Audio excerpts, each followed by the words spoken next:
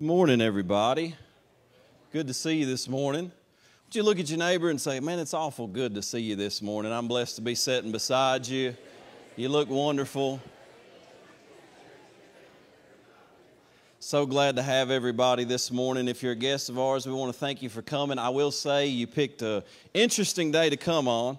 I'm a little bit nervous about the message that I have, but the Lord's given it to me. And I gave a little disclaimer to our members, and I'll go ahead and give it just in case. I don't know who all is in here, but just due to the nature of the content this morning, I would suggest perhaps if you have a child that's not yet in 6th grade or above, you may want to check them into the kids' church. So that gets everybody excited right out of the gate.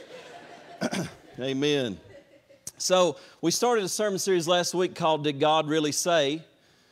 Because that was the first statement that Satan made in the Garden of Eden, and we see an attack on culture and biblical principles in our world today that is literally one of Satan's main tactics is not to show himself blatantly like we see sometimes, but to deceptively make us question whether or not God really said what He said on various issues. And so this morning in particular, I want to preach a message to you about did God really say sex is by design? So we're going to start in Matthew chapter 5, verse 27. And I got to be honest with you, I've got a lot to say this morning, so I want you to hang with me. And I think the Lord will help us through it. But Matthew chapter 5, verse 27 through 30, here's what Jesus says. He says, "You've heard that it was said, you shall not commit adultery. But I tell you that anyone who looks at a woman lustfully has already committed adultery with her in his heart. If your right eye causes you to stumble, gouge it out and throw it away. It's better for you to lose one part of your body than for your whole body to be thrown into hell. And if your right hand causes you to stumble, cut it off and throw it away.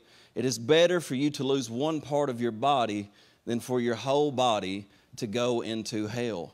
Let's pray together. Father, we're just grateful for your presence this morning. And God, we are grateful that you're a God of mercy and a God of love. And I know, Lord, that as we open your word this morning, that Spirit of truth, you are here to teach us all things and to guide us into all truth. And it's your desire, God, that your word would transform us into the very image of your Son, Jesus Christ.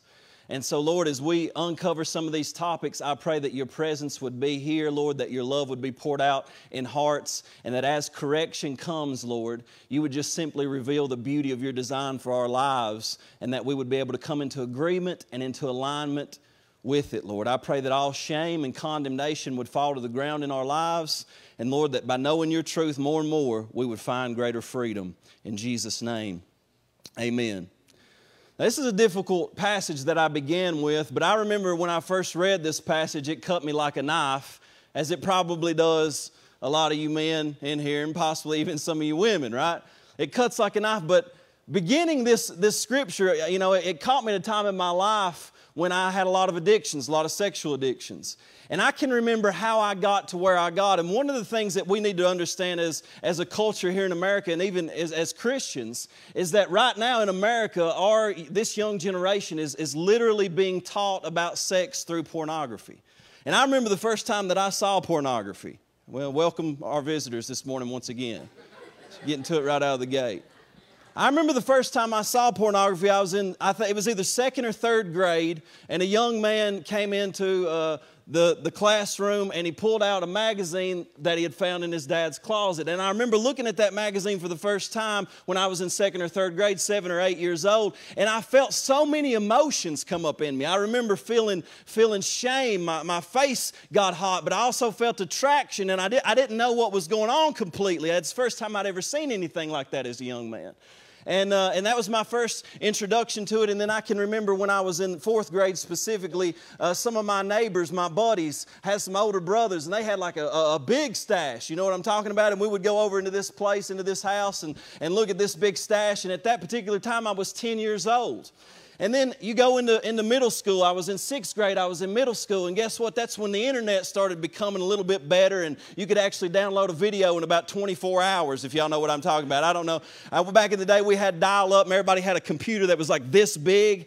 But I remember in middle school and high school, all of my friends on their personal computers at home, they had a nice repertoire of videos that they could watch. And I remember seeing some of the most horrific things that I've ever seen in my life that honestly I can't even get out of my memory to a large degree. But as growing up in high school, pornography was a common thing. I didn't have a friend or know of a man that didn't have a stash of pornography and wasn't completely addicted to it and looking at it daily. And so what's happening is in our generation, I want you to understand this, because in our generation, it's worse than it was then. Back when I was in on that stuff, son, I didn't get to carry around a computer that I could have access to anything I wanted to have access to at any time. There were not apps where I could send photos of myself to another young lady. You know what I'm talking about. But our generation has full access to far more than I did. And see, we have a generation that is growing up marinating their brains in pornography. And so when we think about this, in the church, we have a hard time discussing some of these things, but we have to consider our generation now because everything is changing. I read an article just this week in the New York Times in 2018, and it was about what teenagers are learning from online porn. And it talks about how there was a porn literacy class for high schoolers, and these high school boys would leave school at 3 p.m. and they would go to their porn literacy class. And here's what it says. It says, it was almost 4 p.m. The boys started to gather their backpacks to head to a class known as porn literacy. The course with the official title, The Truth About Pornography, a pornography literacy curriculum for high school students designed to reduce sexual and dating violence.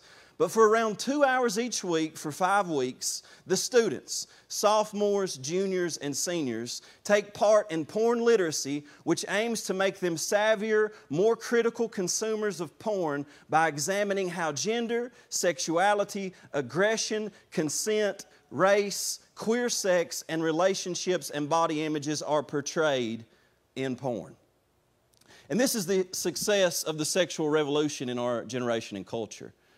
And you may talk about what the sexual revolution is, but it's got to a point, we're going to get into that, but it's gotten to a point where in our culture, sex is pushed on our young people, and it has been an agenda for years to do so for a very specific purpose. But now, notice in American culture, we're at a place where we actually think at large in American culture that it's a good idea to teach 15-year-olds to watch different people have sex in different types of ways and analyze it. That's where we're at.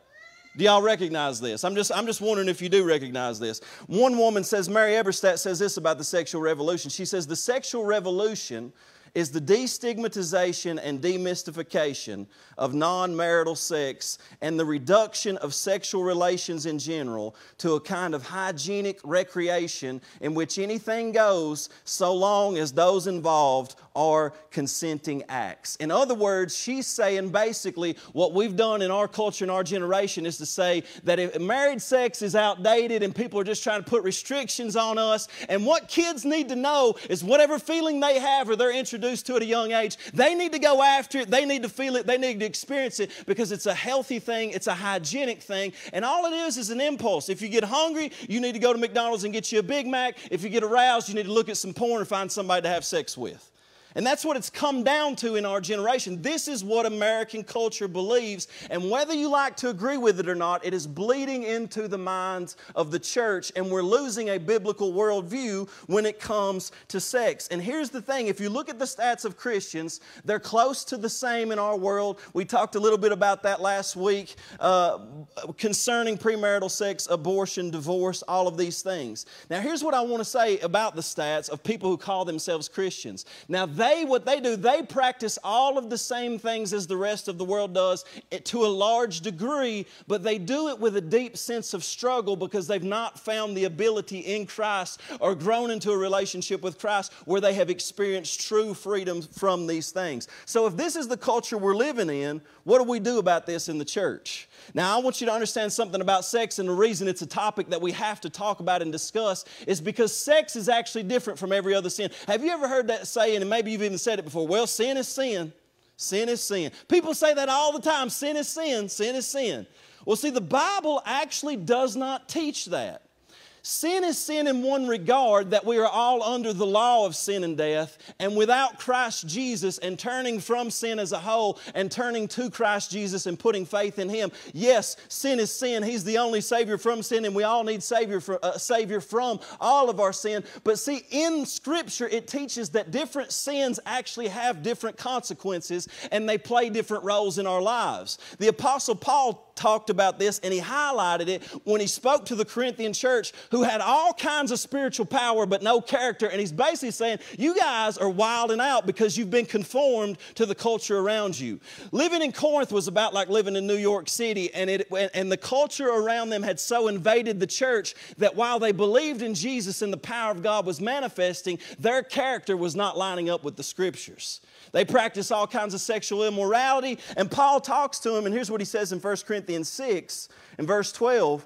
He says, basically, you guys are saying, I have the right to do anything. Jesus has set me free, boys. I got the right to do anything. But he says, not everything is beneficial. I have the right to do anything, but he says, I will not be mastered by anything. You say food for the stomach and the stomach for food, and God will destroy them both. The body, however, is not meant for sexual immorality, but for the Lord, and the Lord for the body. By His power, God raised the Lord from the dead, and He will raise us also. Do you not know that your bodies are members of Christ Himself? Shall I then take the members of Christ and unite them with a prostitute? Never, he says.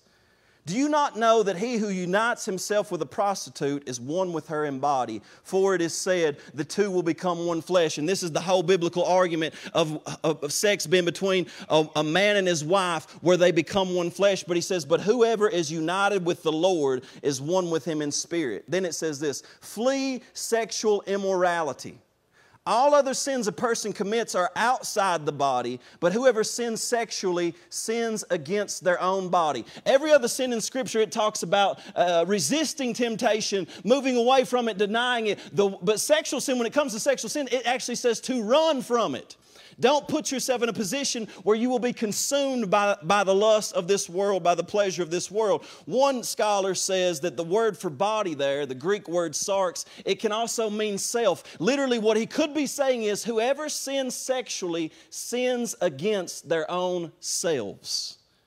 It's not just something where you sin against God or you sin against another, but what you're actually doing is you impact your mental framework, the way you think, and you bend your body, your mind, your will and emotions away from God and Christ to be deformed into the image of the world. So it's impacting you. You sin against yourself. You change who you are. You become something that God did not design you to be. It's a sin against the very design of how God made you to be. And so verse 19, he says, do you not know that your bodies are the temples of the Holy Spirit who is in you, whom you have received from God? You are not your own. You were bought at a price. Therefore, honor God with your bodies. So when we sin sexually, just like we said, we're bending every part and every fiber of our being in a direction that is actually away from God. We distort our loves, we distort who we are, and we're moving further into darkness. And I want to say this morning because as Christians, here's what I know. I even know after I preached about marriage last week, I have a lot of conversations with a lot of people, and I get it that by the time we're done, everybody in here is going to be like, oh my gosh, this is hitting me.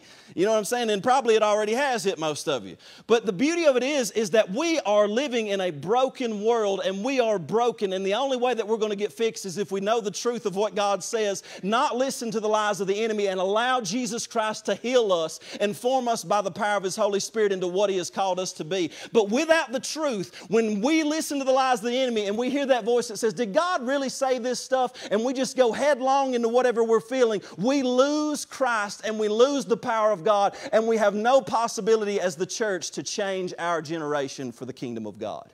And so we have to continue to press into this because sin has enough combustive force in the life of Christians, not just worldly people, but in the life of Christians to incinerate conscience, your vows, your family commitments, your devotion, and anything else in its path. What I'm saying is that when sin creeps into the life of a Christian family, we've seen it over and over again, it destroys it from the inside out.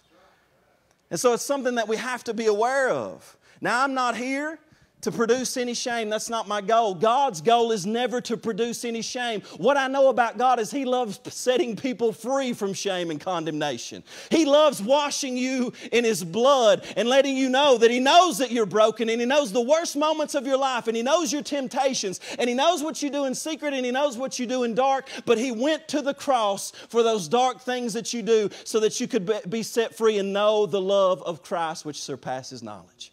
He wants us all free from these things, but we must have biblical clarity. I'm not going to do anybody good as a pastor if I cover up sin, but I'm also not going to be doing a good job as a pastor if I condemn people. So somewhere right in the middle, we've got to have biblical clarity about what the truth is, which leads us to the blood of Jesus, which washes us and cleanses us and makes us new. So I want to give you 3 quick views on sex.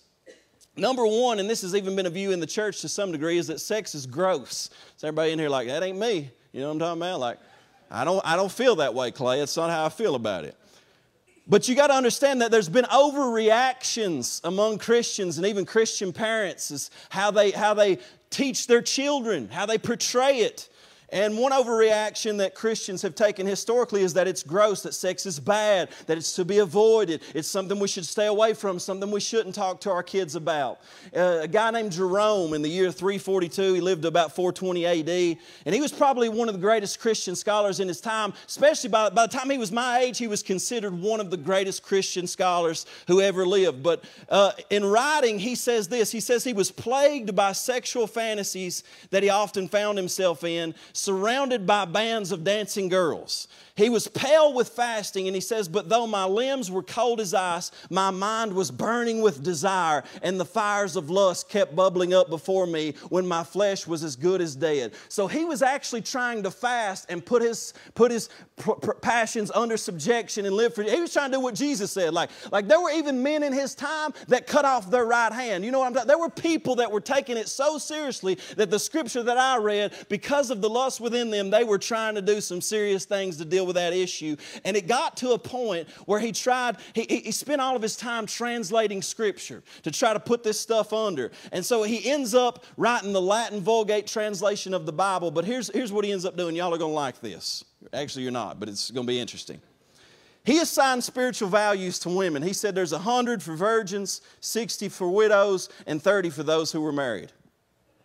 He ranked marriage just above fornication, and he gave prison-like rules. Matter of fact, he said this, anyone who is too passionate a lover with his own wife is himself an adulterer. Can I tell you that's the wrong view? In the succeeding centuries following, church authorities issued edicts forbidding sex on Thursdays because it was the day of Christ's arrest.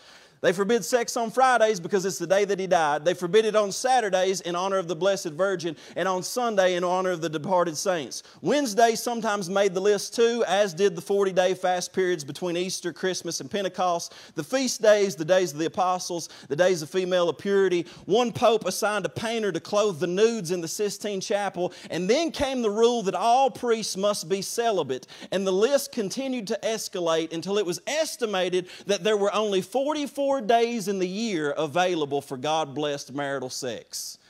Now imagine I gave you a calendar in here this morning and say, these 44 days out of the year is when you married couples can have sex.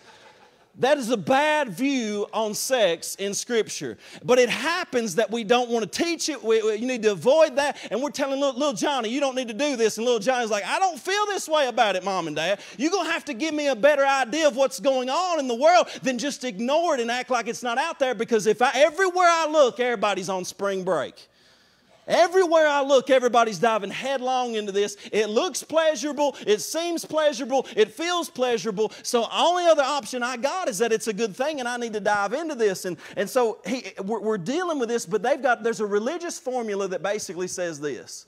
Moral standards plus willpower equals holiness. If we've got moral standards, if we've got willpower, somehow, if we resist things hard enough, maybe we'll be holy. This is a religious formula, but guess what? It does not work.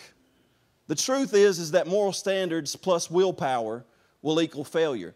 How many in here you ever tried that? I remember when I first read the Bible, like I read Matthew 5, and I'm like, boys, I got to quit this stuff. I tried to quit and failed. I tried harder to quit and failed. I tried harder to quit and failed. I tried harder to quit and failed. Of course, most of you know my testimony. I end up through the practice, godly practice, through the power of the Holy Spirit, God sets me free from so many addictions to come. But in the beginning, it was a difficult thing that I did not have the strength to overcome.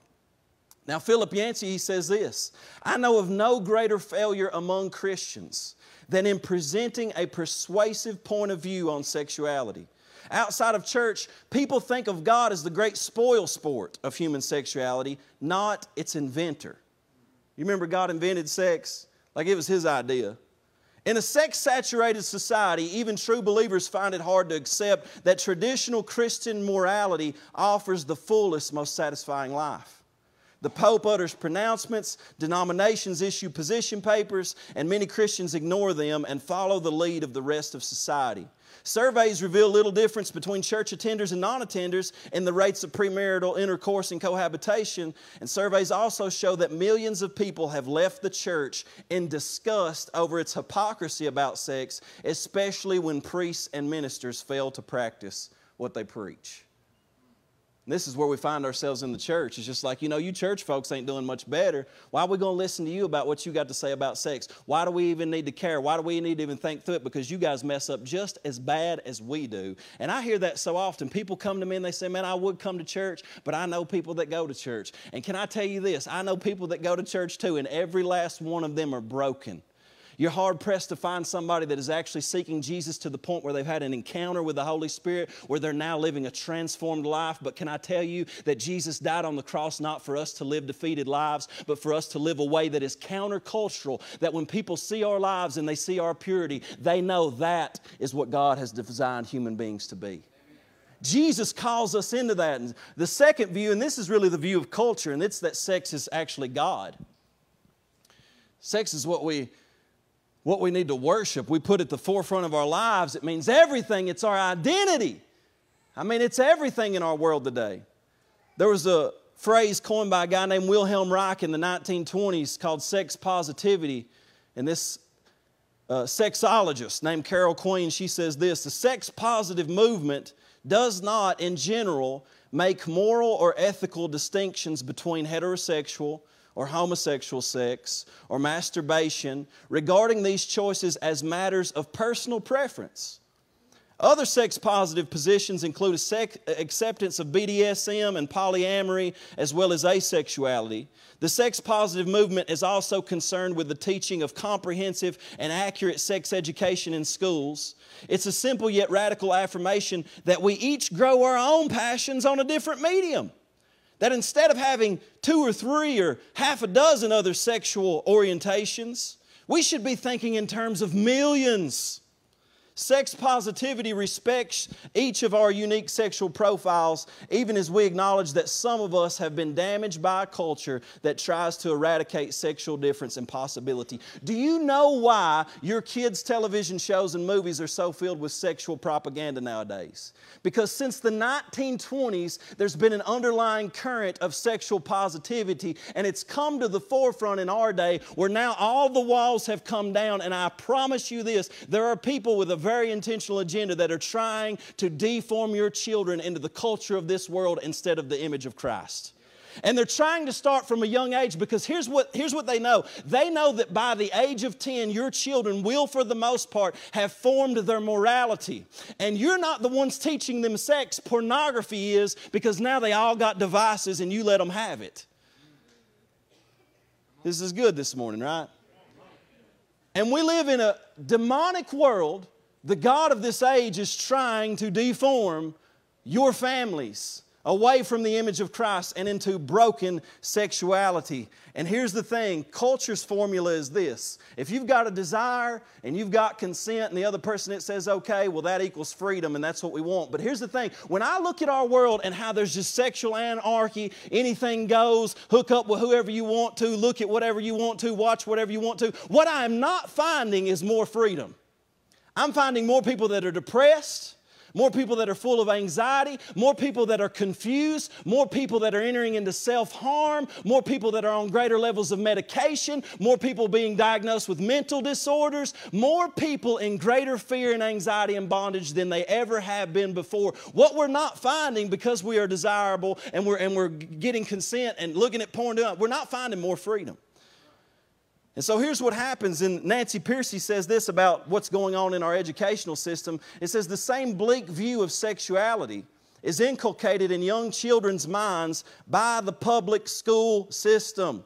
I know most people, we got a lot of people in here in churches in the public school system, etc. I know y'all got a lot of pressure. Never say anything about Jesus. Just follow the curriculum. A video put out by the Children's Television Workshop defines sexual relations as simply something done by two adults to give each other pleasure. Nothing more, nothing less.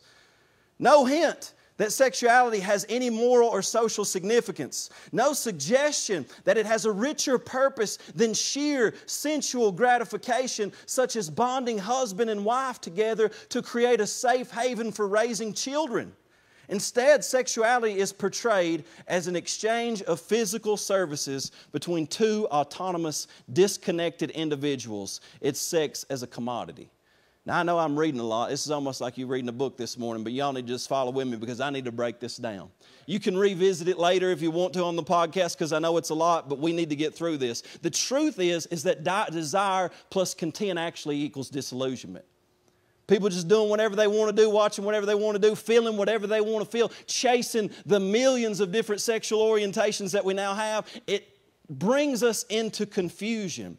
And when we talk about sex as God, it was so interesting to me. I don't know how many of you got a chance to watch the Grammys. I don't watch the Grammys, but I have seen the fallout of what happened recently at the Grammys. And you know, what we had was interesting because at the center of it that made a lot of stir, I guess, in the news was a guy named Sam Smith who took the stage, dressed up as Satan, had hooves on, everybody was in red, there was fire going on. There's a bunch of women dressed up as demons that were sort of worshiping him. And of course, he basically said that his album was a form of sexual and spiritual liberation. He says it's going to be amazing. Of course, CBS responds to a tweet and says, "We're ready to worship." I'm thinking, what are y'all ready to worship actually? Are y'all ready to worship Satan, or are you ready to worship this sexual anarchy? What's going on in our world spiritually? What's happening in our world spiritually? So you see that full manifestation of a man who basically says that he's non-binary, he doesn't fit into male or female, and then he's got another woman that is a transgender woman with him in this performance.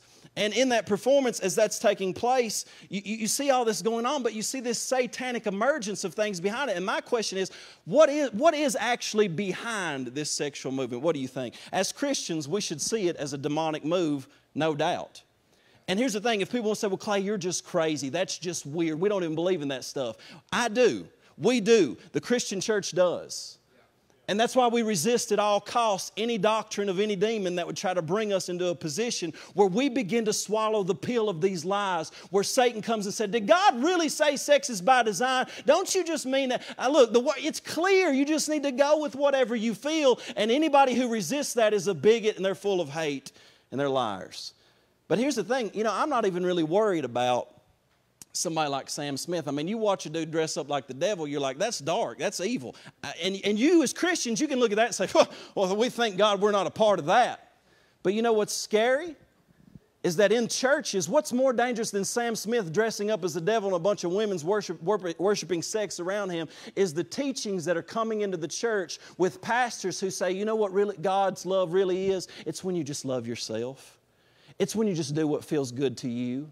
And they get up on Sundays and they water down the Word of God and they won't tell their people the truth and they allow them to live any way that they want and they preach tolerance of all kinds of sin in the name of empathy. And that is far more demonic than a Sam Smith concert. Far more demonic than a Sam Smith concert. I'd rather Sam Smith dance in front of you all day than some of y'all listen to the preaching that's going on in the world.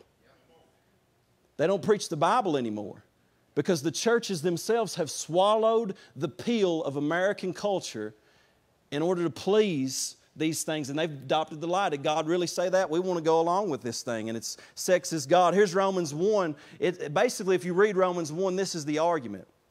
that if you remove Creator God, you remove the design that God has made us for. And if you remove God's design, then you remove God's purpose for your life. And if you remove His purpose for your life, then you remove all accountability. And if you remove accountability, then you don't need to answer for your choices.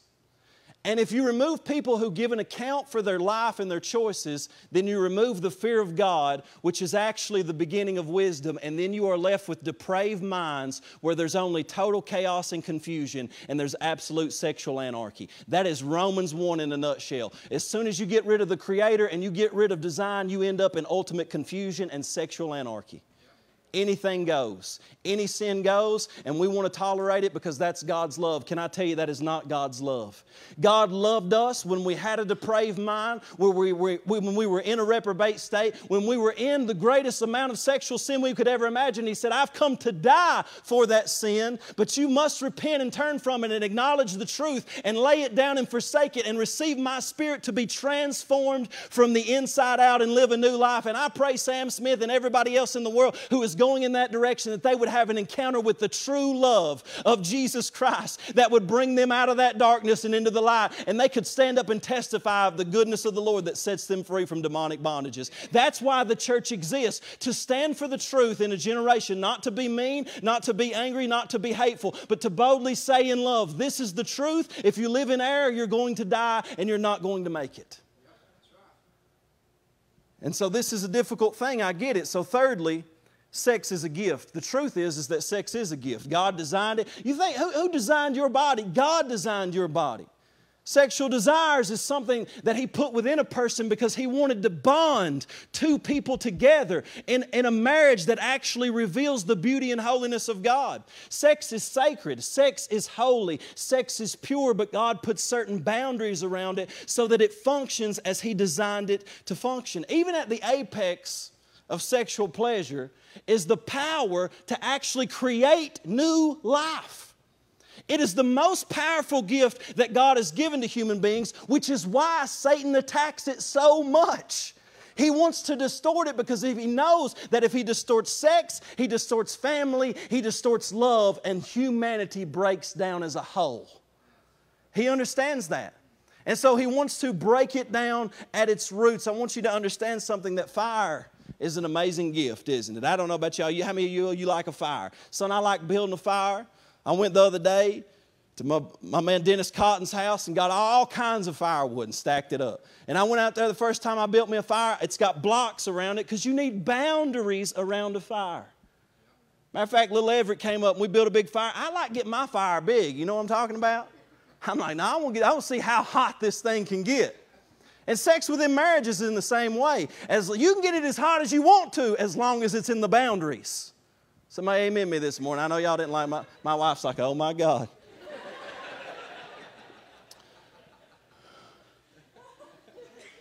Because fire is awesome inside the boundaries.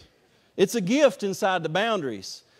But if little Everett comes up and says, boys, let's take some of this fire and bring it over into the living room. I'd like to see this in the living room. We say, no. No, we ain't take it. That'll burn the house down. It'll burn the house down. You get it outside the boundaries. You get that fire outside the boundaries, it'll spread and set the woods on fire. Sex is the same way. It's a wonderful gift, but if you get it outside of the boundaries of marriage, it sets the world on fire. It begins to burn down morals. It burns down character. It destroys families. It destroys homes. It wrecks children's lives. And all of a sudden you find yourself in this place where you're wondering, man, which way did we go? And see, when Jesus talks about sex, it's not simply what you should do, what you should not do, but who are you becoming? It's always an issue of who you're becoming. The Christian life is not about, I need to follow these rules, I need to go to church, I need to pray, I need to read my Bible. No, the Christian life is about you have a relationship with God the Father through Jesus Christ now, and He is forming you day by day into the image of Jesus Christ. It's not about what you should do or what you shouldn't do. It's about who are you currently becoming. Are you being formed into the image of Jesus Christ? Or are you being deformed into the image of this world? What's happening in your own heart? 1 Thessalonians 4, this is a powerful scripture, but I want you to allow it to wash over you afresh.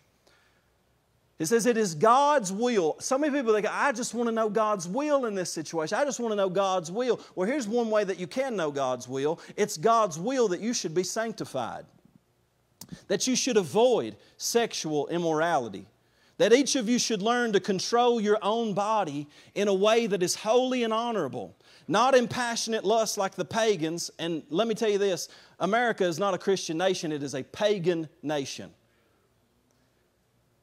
Not like the pagans who do not know God, and that in this matter no one should wrong or take advantage of a brother or sister. The Lord will punish all those who commit such sins, as we told you and warned you before. For God did not call us to be impure, but to live a holy life.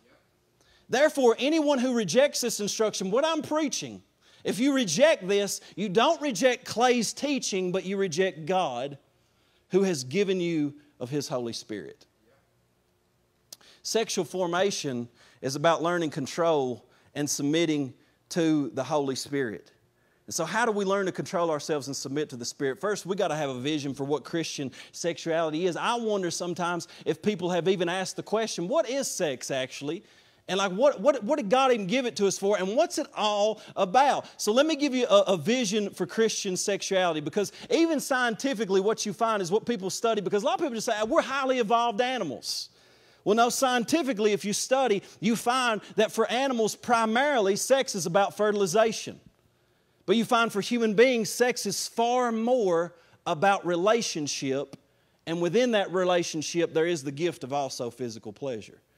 But it's different. So a vision for Christian sexuality is not that we're just animals, but we need to understand, number one, is that sex points to a greater reality of the story that we actually long for. The truth about every human being is, and you got to understand this, you may not realize it or not, you want to be known and you want to fully know somebody else. It's innate within our hearts because we're created in the image of God. God Himself desires to know us fully and us know Him fully. He says that in the end, many will do things in His name, but He says, depart from me. Why? Because I never knew you. I didn't have a relationship with you. You never opened your heart and allowed me to see the fullness of who you were. And so even in a sexual relationship, it is actually an image. The Bible teaches that a man and his wife in union, in a sexual intimate relationship, is actually a reflection of Christ and the church, who have entered into a relationship where they have become one. And he says this is what everybody has always been looking for. This is the gospel story, because here's the beautiful thing about marriage and the gospel story. I don't know if it's this way with your relationship, but Andrea knows all the worst parts of me. She knows all the evil in my heart. She knows my bad attitudes. She knows all the worst parts of me. But guess what? Even in the middle of all the worst parts of me, she forgives me and she loves me, and we have a united union as one in that marriage. And in that, there's safety. In that, there's protection. And there's boundaries in that. Because when we had a marriage ceremony and we stood and we made vows to one another, basically what we were saying is, we're not going to allow any competing love to break this boundary. You are the object of beauty for me. I ain't looking at nothing. I'm not letting anything else enter into this covenant. And it's the same way with God. You can't let any other love compete and break into your love and your relationship with God. Philip Yancey says this. He says, the very word sex comes from a Latin word that means to cut off or sever. And sexual impulses drive us to unite, to restore somehow the union that has been severed. Freud diagnosed the deep pain within as the longing for union with a parent. Jung diagnosed the longing for union with the opposite sex. The Christian sees a deeper longing for union with a God who created us. The reason we are chasing sex like a bunch of wild rabbits, son, is because we don't have a union with God, our Creator. We're not filled with the Holy Spirit. We don't know Him. Secondly, sex is holistic. It's not just physical, momentary pleasure. Our culture is obsessed with sexual practice, but our culture has basically broken it down into simply just this. It's just a moment of physical pleasure, something that you should do and you should practice and you should feel good about it. And when we don't have a vision for sex as something that contains our entire heart, our soul, our mind, our strength in a whole life union, we lose meaning and we break it down into something that it's not. There's a guy, I don't know, there's a movie, maybe you've heard about it, maybe you've seen it. I remember seeing it as a kid. It's called A Beautiful Mind by about a guy named John Nash. It was a true story, but he says that this woman at the bar, he says, I don't have the words to say whatever it is that's necessary to get you into bed, so we can just pretend I've said those things and skip to the part where we exchange bodily fluids. Of course, what'd she do? She smacks him across the face. I mean, some of y'all try that pickup line, see how that works, right? She smacks him across the face. Why? Because deep down as human beings, we know that it is not just a one-time act of pleasure, that there's something that goes into it where you expect trust, you expect care, you expect somebody opening themselves up to it. There's emotions tied into it. There's something that goes on than just a momentary physical act. And here's the thing. When we chase this and we leave whole life union behind in our culture, all of the sex that people are entering into is actually statistically making them far more lonely than it is happy. People are lonelier than they ever have been in their lives. They've got no spiritual bond, no intimacy, they've got no love, they've got no truth, they're having sex every day, and they're empty as all get out. And that's the condition of our world. Thirdly, sex is tied to our formation. This is a Christian vision for sex. It's tied to our formation. Here's what people don't get. Christians teach a chaste tension. It ain't easy, y'all. Anybody realize that? Like, purity's hard. Christianity is difficult. This is why we practice things even at the beginning of the year. We went through 21 days of prayer and fasting. You know what fasting does? It says no to physical appetites, because Christians don't believe you should pursue every natural appetite that you have. Christians actually believe that if you train your appetites, you can enter into the love of the Spirit, into the joy of the Spirit, into the peace of the Spirit, and into the power of God. The world teaches you to not train your appetites, but to indulge your appetites. But when you do, you enter into darkness. You're deformed in character. Things not like joy and peace and love and self-control come up in your life, but things like anger, things like depression, things like fear and anxiety, things like hatred and jealousy, all of those things start to creep in your soul, because rather than training your appetites, you simply go after your appetites. And lastly, sex is a witness to the world. Marriage, purity, and fidelity is a picture of Jesus and the church. There was somebody in the early church who said about early Christians, they said this: Christians marry as do all the others that beget children, but they don't destroy their offspring, and they have a common table, but not a common bed. They care for their kids, they're hospitable, and they are sexually faithful. See, when the world looks at a family that loves one another and is set on sexual faithfulness, and they see it as a witness that Jesus has been raised from the dead. Let me tell you something. The way you know Jesus has been raised, the way people knew God was real was when they saw Clay Bishop's life be transformed. People in my life saw that dude used to be addicted to everything in the world. He used to have the filthiest mouth. He used to be running after women like a wild man. And all of a sudden he's telling us no to none of that. That's a witness that Jesus Christ is who He says He is, and He was really raised from the dead. Because you don't just up and turn over a new leaf one day and say, I'm going to quit all that stuff. No, Jesus Christ sets people free. And so it's a witness to the world when you see a marriage that says we believe that sex binds a man and a woman together so that they can have intimacy and union, and it reflects the love of God, and they have a family where they care for their children, and people see that, and it is the greatest witness to who Jesus Christ really is. If you're sexually pure and you're generous with your money, it's one of the greatest demonstrations that you truly are following Christ in our world today. Because the world's saying get as much as you can on both sides of it. And we're saying, no, we're resisting that. But let me give you a quick few obstacles to a Christian view of sex. Number one, pornography. Y'all still good this morning? All right. We're just trying to teach this morning. I know it's a lengthy one, but we're just trying to teach. I know personally of no other struggle that plagues men and women and produces shame like pornography as a pastor. I just don't. It eats people up. It eats so many people up. Jan Messer said porn is a sickness. It's when our healthy sexuality is distorted and it becomes sick. Chris Hedges said this. He said the largest users, notice this, I want you to pay attention. The largest users of internet porn are between the ages of 12 and 17. And porn producers increasingly target adolescents. Porn targets the mid-teens to the mid-20s and up. And the number one searched porn term in the world is the phrase teen. Just let that saturate there for a minute. Because I can promise you this. Odds are, if you got a child 10 or above statistically, especially if he's a boy, he's already been looking at porn. Oh, but I check his iPad. Bet. Bet. This is the culture that we live in, and it's the first time that a generation of young people have been raised by marinating their brains in pornography, and it has shaped the men that they become in their lives. It shaped who I became. I was an animal by the time I was 20 years old, and if were it not for the grace of Jesus Christ and the power of the Holy Spirit, I would have been lost.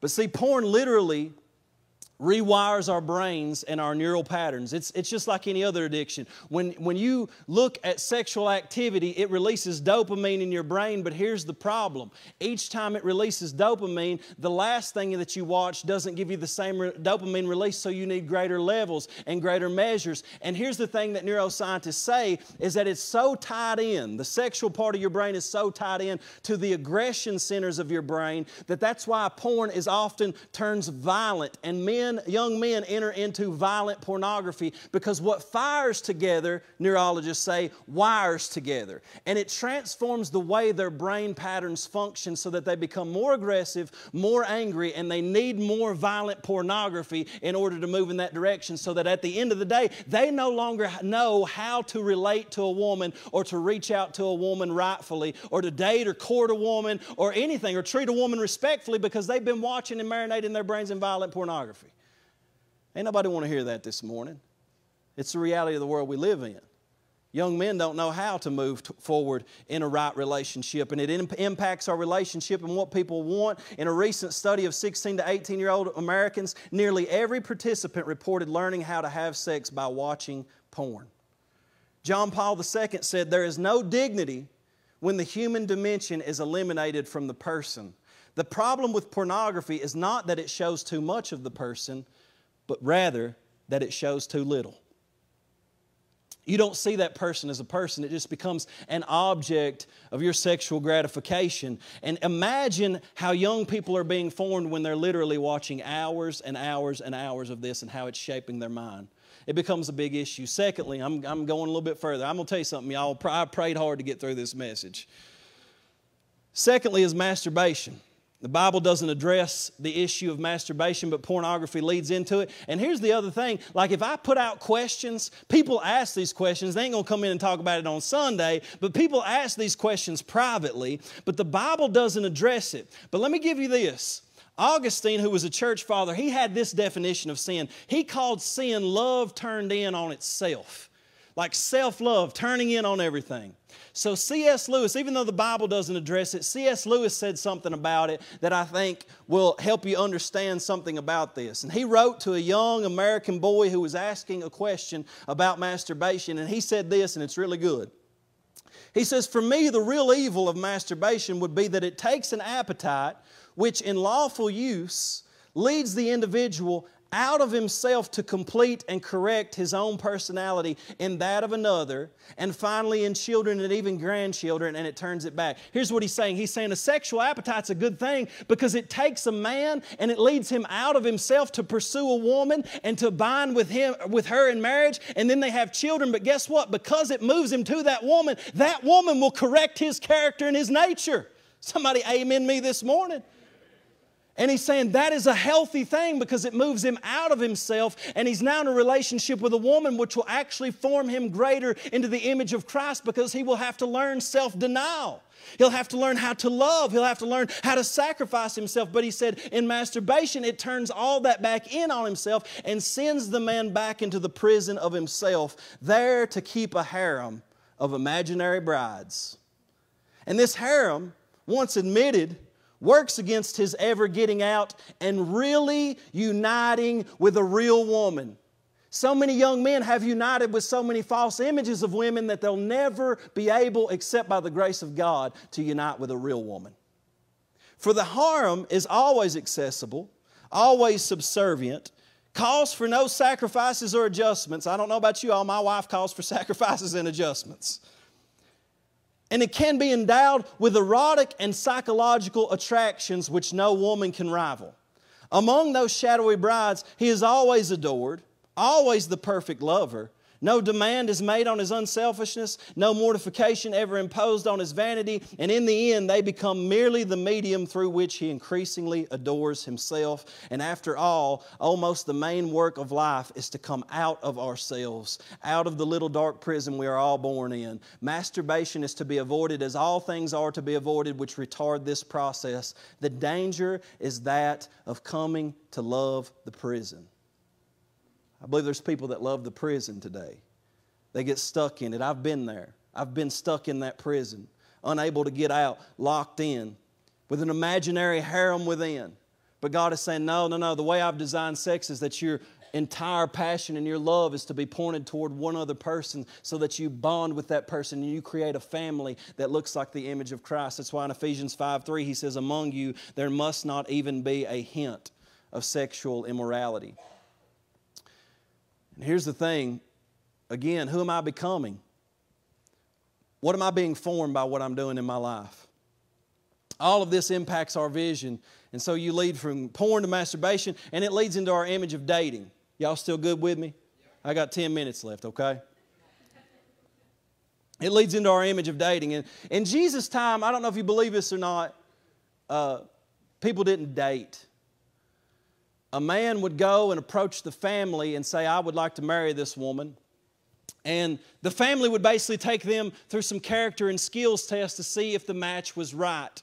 And they would all build a friendship and a relationship within that. And then the family would decide if the match was right and the marriage would be arranged. But see, in 1914-ish, dating came on the scene. And when dating came on the scene, no longer did the man go within the family to try to court the woman, but the man goes and takes the woman away from the family. And then he just tries to have some fun out of her, spend some money, go to the movies, etc., build a relationship. But it really begins to revolve around sex. And dating as a whole, it inevitably led to what we call hookup culture. Now, how many of you are on Tinder this morning? Don't raise your hand. I just learned about it recently. But they got these apps now for dating for hookup culture. I read an article, listen to this. Tinder and hookup culture, Vanity Fair wrote this article. And this guy is being interviewed and he says this about it. He said, guys view everything as a competition. He elaborates with his deep, reassuring voice. Who slept with the best, hottest girls? With these dating apps, he says, you're always sort of prowling. You could talk to 2 or 3 girls at a bar and pick up the best one, or you can swipe a couple hundred people a day.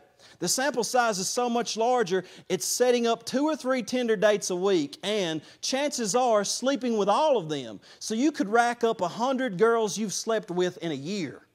He says that he himself has slept with 5 different women he met on Tinder. Tinderellas, the guys call them, in the last 8 days. I sort of play that I could be a boyfriend kind of guy in order to win them over, but then they start wanting me to care more, and I just don't.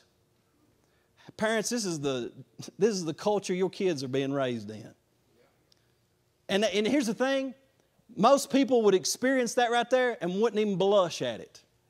Because it's so common and so normal that it's beginning to be accepted in our generation. And because of this type of culture, it's rare for a woman to meet a man in our generation who treats her like a priority instead of an option. Just one option out of a million. I'm finishing up here. But I want to show you something really quick. We talk about 4 loves. C.S. Lewis wrote a book about 4 loves. And one of the loves in the Greek language is eros. And here's the thing. Eros is erotic love. It's what we talk about when we talk about sex. There's storge, which is nostalgic, enjoyable feeling. And then there's phileo, which is friendship love. And then lastly is agape, which is other-oriented sacrificial love. Now, in our culture, it teaches us, number 1, you start with eros. Try to hook up with that person. And then maybe if you like them, if you like that part of them, then you come into a place where you try to have some fun with them. And then maybe if you like them through that, then you'll be a friend for theirs for a while. And then lastly, if you really like them a whole lot, you might consider marrying them. Jesus flips that on his head and said, no, love is ordered a different way. When you look at another person to date them or be in a relationship with them, number 1, you ask yourself, how do I love this person self-sacrificially? How do I put myself before them? Secondly, then, how do I build a friendship where I care about this person and commit to them? And thirdly, how do I learn to actually begin to enjoy them as a person? And then lastly, if you really love them in that process, you marry them and you enter into sexual consummation, and two become one flesh. That is God's order. That is God's design. Tim Keller says it like this: when the Bible speaks of love, it measures it primarily not by how much you want to receive, but by how much you are willing to give of yourself to someone. How much are you willing to lose for the sake of this person? How much of your freedom are you willing to forsake? How much of your precious time, emotion, and resources are you willing to invest in this person? And for that, the marriage vow is not just helpful, but it is even a test. In so many cases, when one person says to another, "I love you, but let's not ruin it by getting married," that person really means, "I don't love you enough to close off all my options. I don't love you enough to give myself to you that thoroughly." To say, "I don't need a piece of paper to love you," is basically to say, my love for you has not reached the marriage level. So lastly, my last formula here, and it's the biblical formula, is we've got to have a vision of sex that comes from God, that comes from Scripture. And then we've got to have the power of the Holy Spirit, because I promise you, you can't live a pure life on your own. You need a vibrant relationship with God and the power of the Holy Spirit that will keep you pure. With God, all things are possible, and He's able to do it. And thirdly, we need godly practices in our lives. And when those things are going on, Jesus restores us into the very image of God. And here's the thing, you talk about these things, it's like, man, the church, dude, it just doesn't like joy. No, on the far end, we believe that in the presence of God, there's fullness of joy. At His right hand, there are pleasures forevermore. See, I spent my young adult life, not even young adult, my teenage years, pursuing pleasure. Sex, drugs, alcohol, the whole nine. And I always thought Christianity didn't have joy, had no fun in it. When I was filled with the Spirit of God and I had a genuine relationship with Jesus Christ, I was really upset about it. I was like, how come somebody didn't tell me how good this was? Because the joy and the love that I encountered in Jesus Christ, no sex, no drugs, ever even came close to touching what I experienced in God. And I'm telling you that in a real, genuine relationship with God, not church, not religion, not you reading the Bible, even though those things are all good, but a genuine, vibrant relationship with God where the power of the Holy Spirit changes you from the inside out. There is love and joy there that absolutely pushes down and suppresses the evil desires that are within our hearts. And that's the way that we live as Christians. Now, I preach this and most people say, man, Clay, you preach that? I ain't nothing but a failure.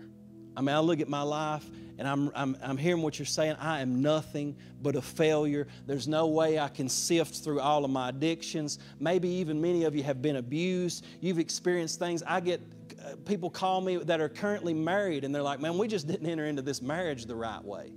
Like we're just broken people. We're broken sexually. Things have not worked according to Scripture. But let me tell you something. Jesus Christ loves you and He's calling you, and He will redeem anybody regardless of their background or their situation or what they've been caught up in. Look at what Jesus did for the woman at the well.